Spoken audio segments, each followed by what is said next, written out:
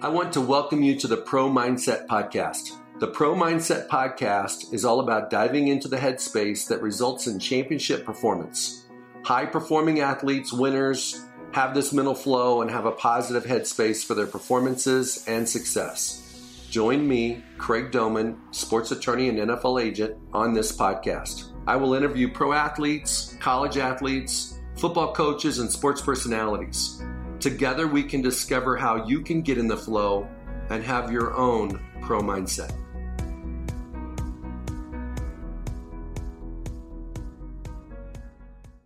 Today on Pro Mindset Podcast, we have Ben Carnes. Ben is a mental coach, football coach, golf mental coach, has a business, mental coaching business, is about to publish a book that he's been authoring, and he also is a podcaster. Ben, welcome to the show today. Thank you. Appreciate it. Excited to be here.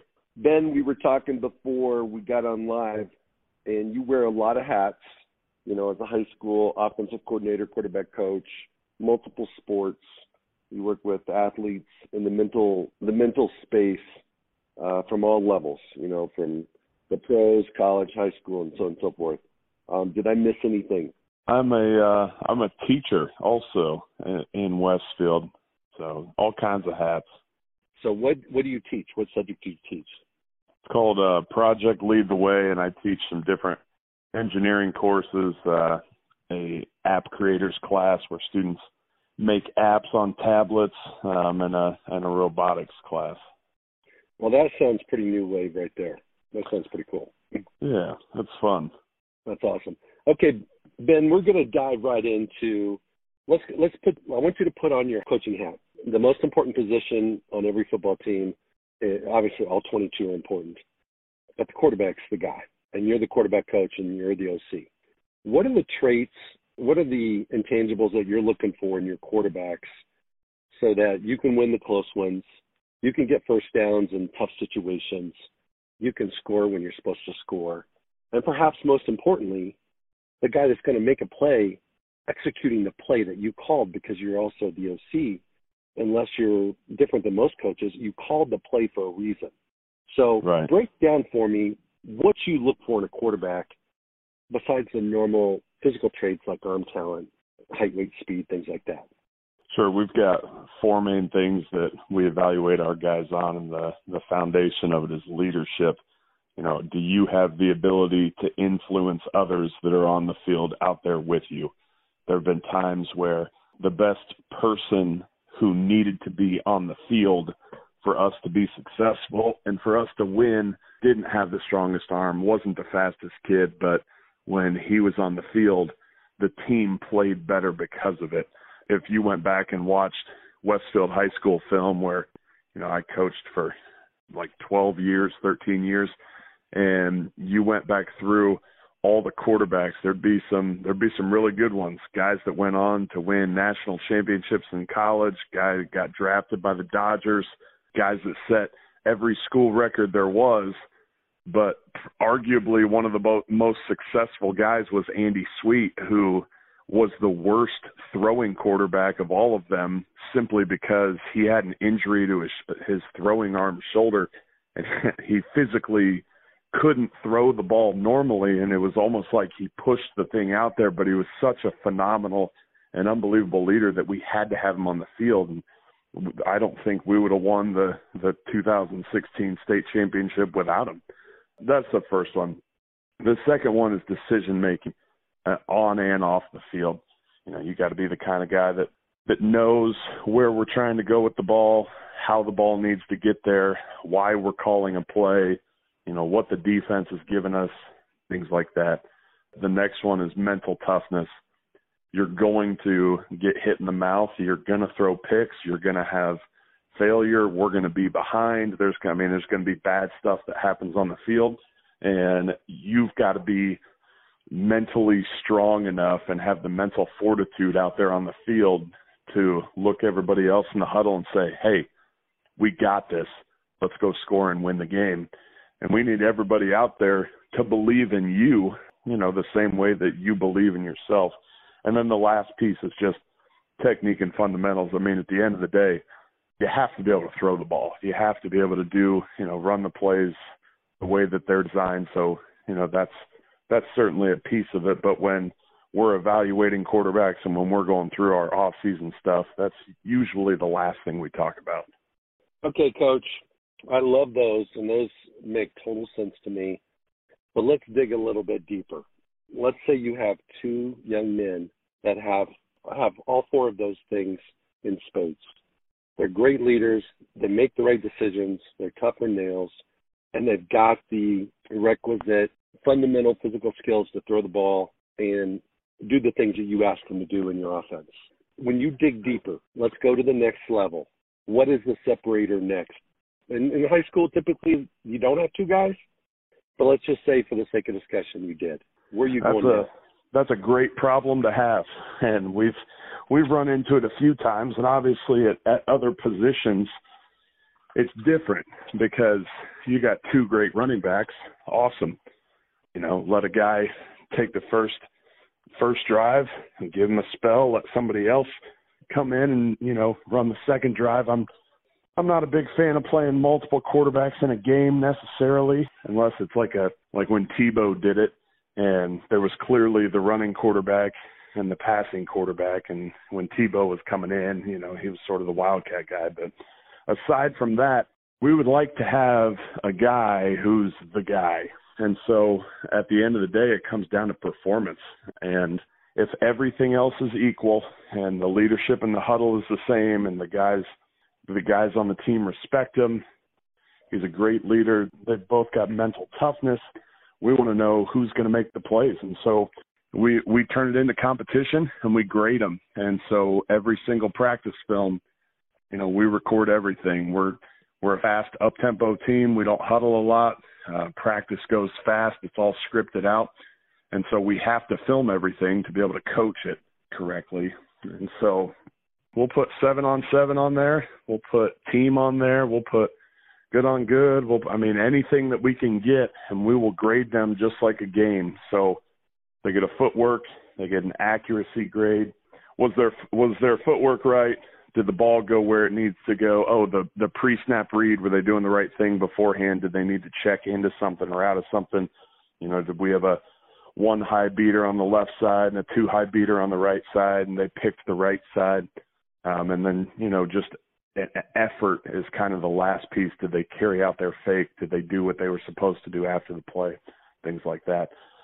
And to be honest, just sharing those grades with those guys every single day, you start to see, is one of them competing a little harder? Is one of them saying, this is my spot and I'm going to win this spot and no one's going to take it from me?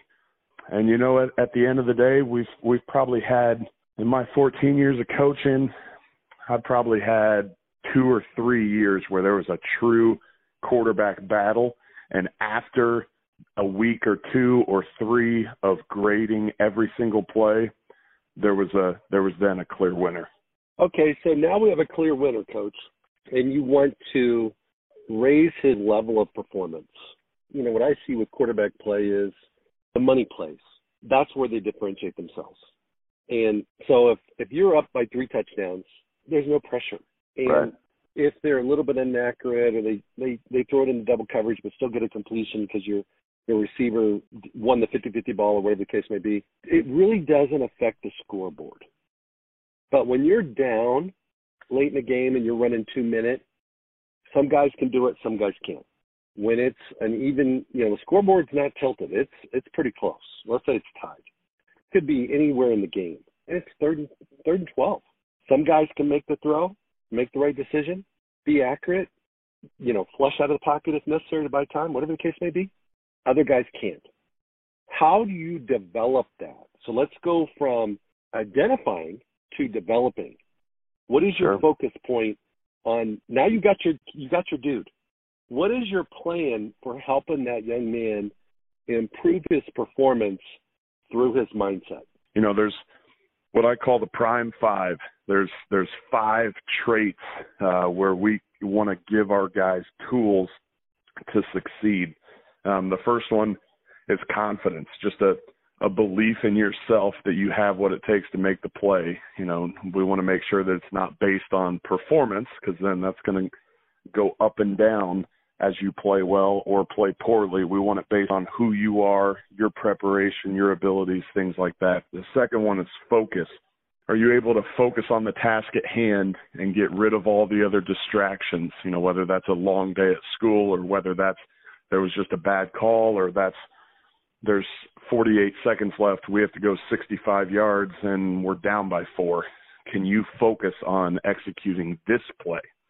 The next one is just being able to control your body's physical energy level. Can you get amped up when you need to? You know, especially after one of these long e-learning days, can you show up to practice and bring the juice? But then on the other hand, when everybody's amped up and you need to be able to calm down just a little bit to think clearly and execute what we need you to do on the field, are you in control of that? Can you calm yourself back down? The next one's optimistic perfection. Guys that aren't seeking after and striving after perfection, they're just average. And so that there has to be that chase of perfection, but at the same time, you're not really ever going to reach it. And so being able to stay optimistic and having a plan for dealing with failure is another piece of it. And then the last one is motivation and mindset. Are you motivated to do what it takes to improve in every area of your game? And are you able to kind of cultivate that champion's mindset and do the things that we need you to do to succeed on the field? That is fantastic. If you don't have confidence and belief, it's over. It's over. Yep. And I think there's 3 killers for confidence. When you start looking at these primetime 5 traits and tools, I'm thinking about not just what they are, but how does it show up on game day? How does it get destroyed? And then how do you get it back when that happens? Because nothing's, you know this, nothing's static. Right. Confidence during the flow of a game for a quarterback could be, you know, the first pass is an 80-yard 9 route for a touchdown, and the next 2 passes he throws are picks. Well, his confidence is kind of fluctuating there a little bit, and obviously you want to keep his confidence at a level that is championship level, but it's never going to be at the highest level of all times. I just want to mention the 3 things that are the kryptonite for confidence. One is comparison. Start comparing yourself to something else. What you did last week, what the other quarterback's doing, what you thought you were going to do compared to what you're doing. All those are comparisons, and they're killers. They kill your confidence because they make you feel like you're inferior because you just created a situation in your mind where something's better than what you're really doing. The second one is perfection. And I've talked to a lot of sports psychologists about this. If you expect to be perfect, you never are. And so the striving for it, I get that, because you can't never. It's a journey, not a destination. You never get there. But you got to be really careful about perfection, because NFL coaches call it win ugly. They coach you up, and then on Sundays, so that everybody gets their paycheck and everybody keeps their job, they don't care how you get the job done. They just want you to win ugly. And if you are really focused on perfection, you don't have that tool in your toolbox to win ugly, because you want to be pretty. And then the third confidence buster is the scoreboard, because when you're way ahead, a lot of players have a tendency to go in their own program, and when way behind, they do the same for a different reason, because they think they lose hope in the potential outcome of the game. So give me some feedback. You mean just as far as how do I teach my guys to be confident? Yeah, I mean, how do you build them up? For example, one of the ways that people build confidence is they are able to do it in practice. So they have confidence that they're going to be able to do it in the game. Another way people have confidence is coach feedback. You know you can influence a young man's confidence by how you talk to him and how you coach them. So my question to you is, now you have these 5 primetime traits, how do you build them up in your players? Sure. So the very first thing that we do is go through what we call the focus cycle. You know, what are you focused on? What are you saying to yourself? How are you controlling your body physically? And, you know, those 3 things, Daniel Kahneman wrote an excellent book about system 1 and system 2 in your brain. And, you see 1 + 1 and you just know that equals 2. You don't have to think about it. And that's system 1. It's just automatic. It's easy to just let your mind sort of automatically focus on, comparing yourself to the competition, or, thinking about, oh, I wasn't perfect on that last drive. I did this in the past, or what impact is this going to have on me in the future, or the scoreboard, or, fill in the blank with any other distraction. Our minds can sometimes latch on to something like that. And then we start saying things to ourselves like, well, I just don't know if I can do this. I don't know if I have what it takes. Or after a mistake, what was I thinking? Why did I do that? Which leads to a little bit of that fight or flight response. And, your amygdala starts to get involved. And now all of a sudden you've got butterflies in your stomach because your digestive system is temporarily shut down and blood's diverted elsewhere. Or I've got golfers that get tension in their hands that they notice, or tension in their shoulders or arms. And so it presents itself in different ways for everybody. But once you identify sort of what's going on and we can bring awareness to it, that's when we can do something about it. So, right now you're not paying attention to what the bottom of your feet feel like. But if we say, hey, wiggle your toes, now all of a sudden your RAS in your brain starts saying, oh, maybe we should pay attention to this. And it starts to, kind of recognize what those different feelings are, and the temperature and the sensations and all that. And so we want to know, is it you're thinking about the wrong stuff, you're saying the wrong stuff to yourself, you're acting the wrong way? If those are negative, that's going to generate negative emotions in that middle part of your brain, and you're not going to be in a state where you can kind of get in the flow or play in the zone, or pick whatever phrase you want from the 15 different ways it's been said over the last 20 years, that point where you play at your absolute best.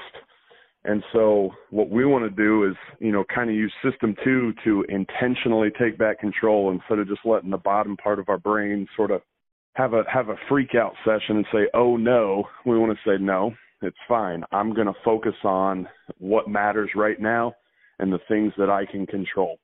We're going to have a positive state, whether that's like a go-to statement or a focus cue, where I'm going to plan out ahead of time.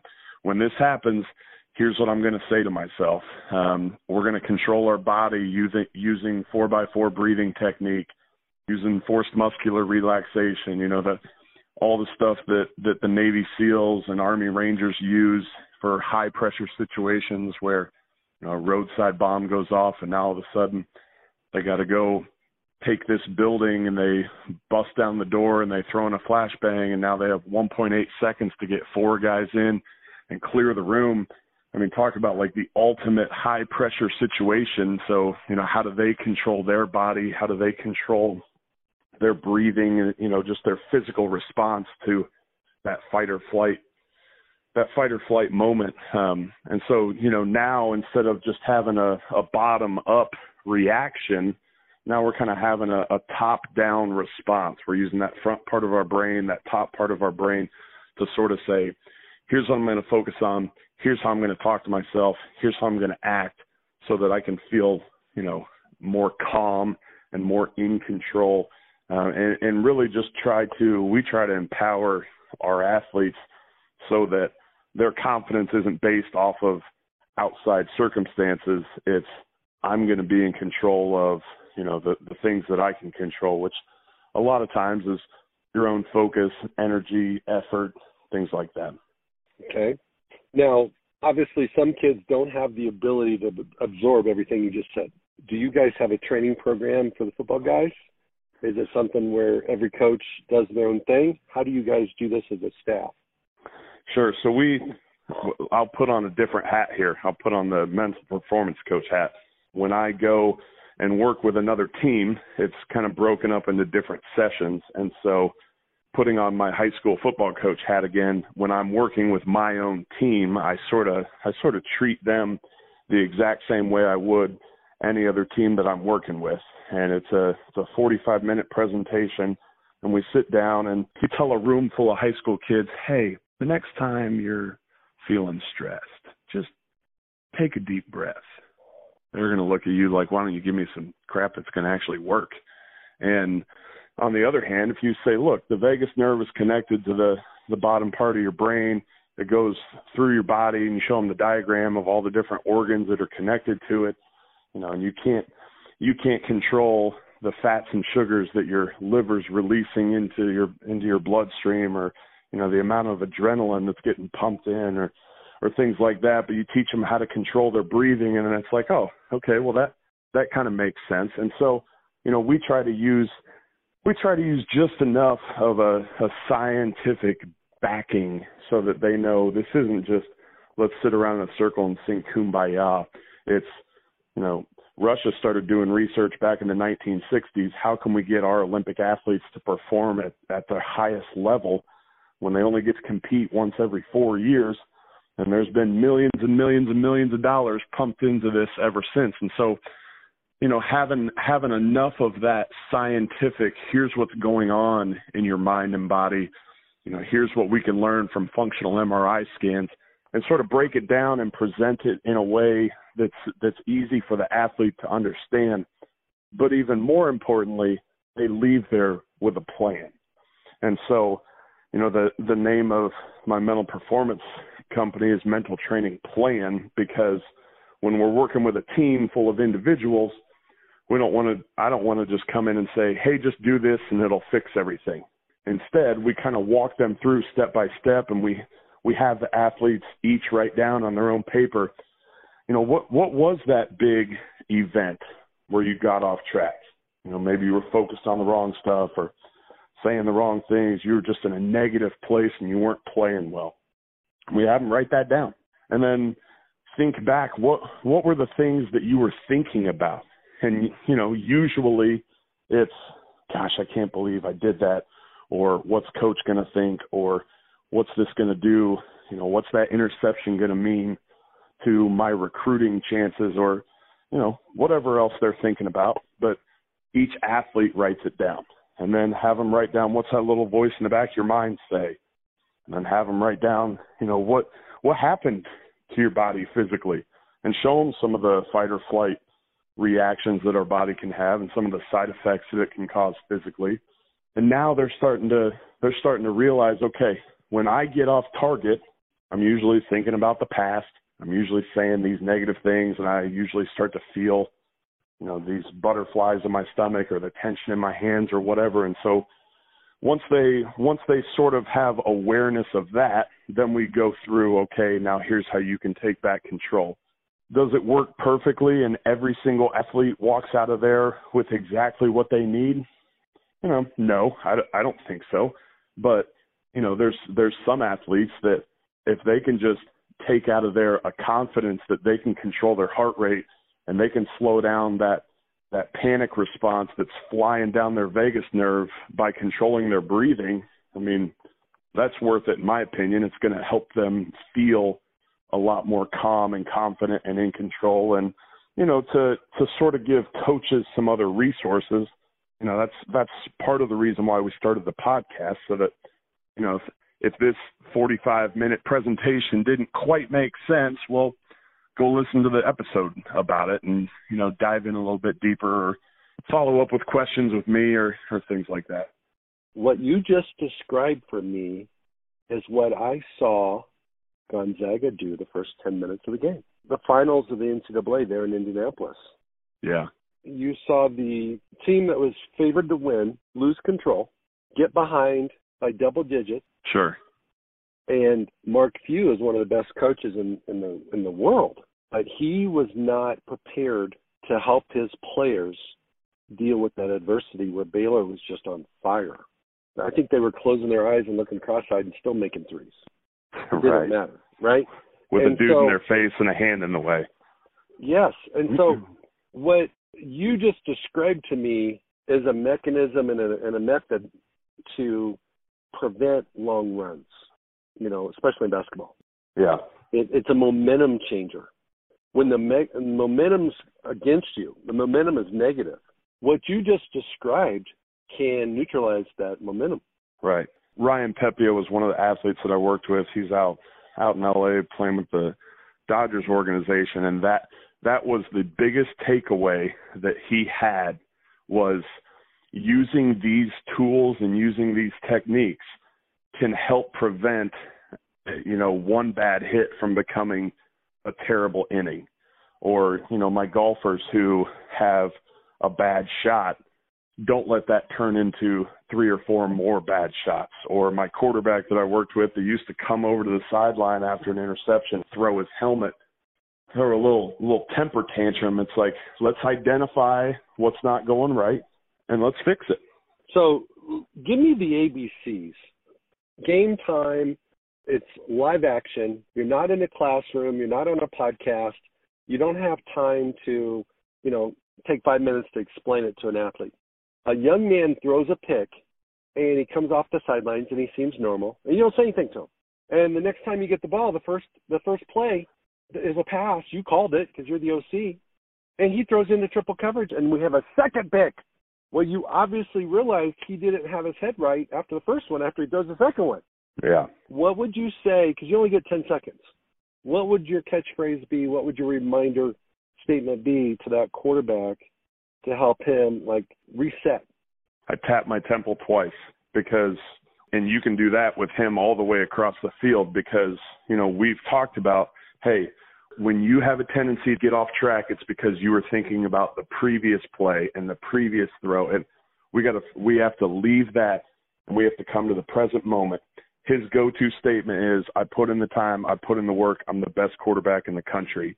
And so I tap my head twice. He has to respond that he received that message from me. He can tap his butt or he can shake his head, yes.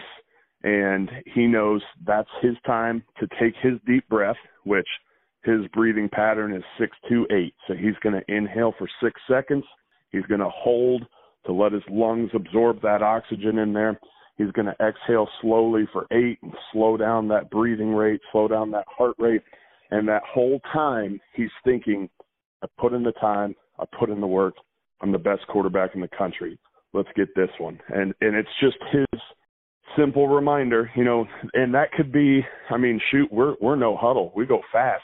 That could be from the time he communicates a call or gives a hand signal until the time that he actually snaps the football. In the classroom, it takes 45 minutes to teach these guys how to use it.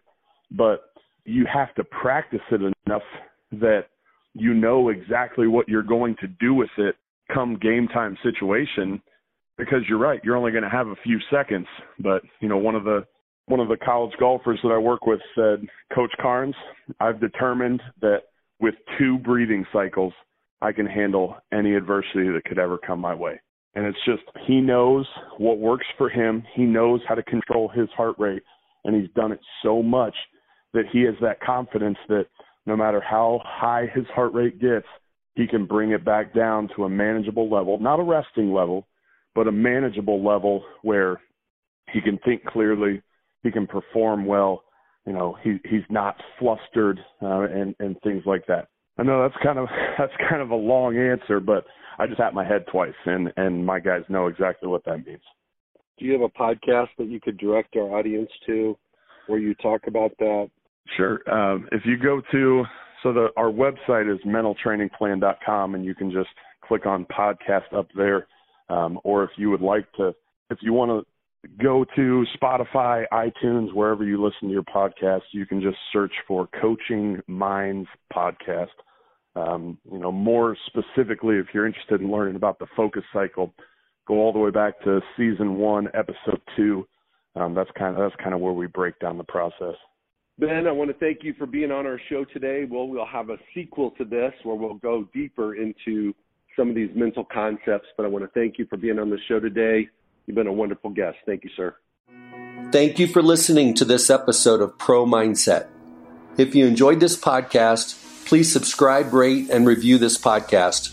You can follow us on our website, ProMindsetPodcast.com, or on Instagram, Twitter, and Facebook at Pro Mindset Podcast. Thank you so much for listening. We'll see you the next time.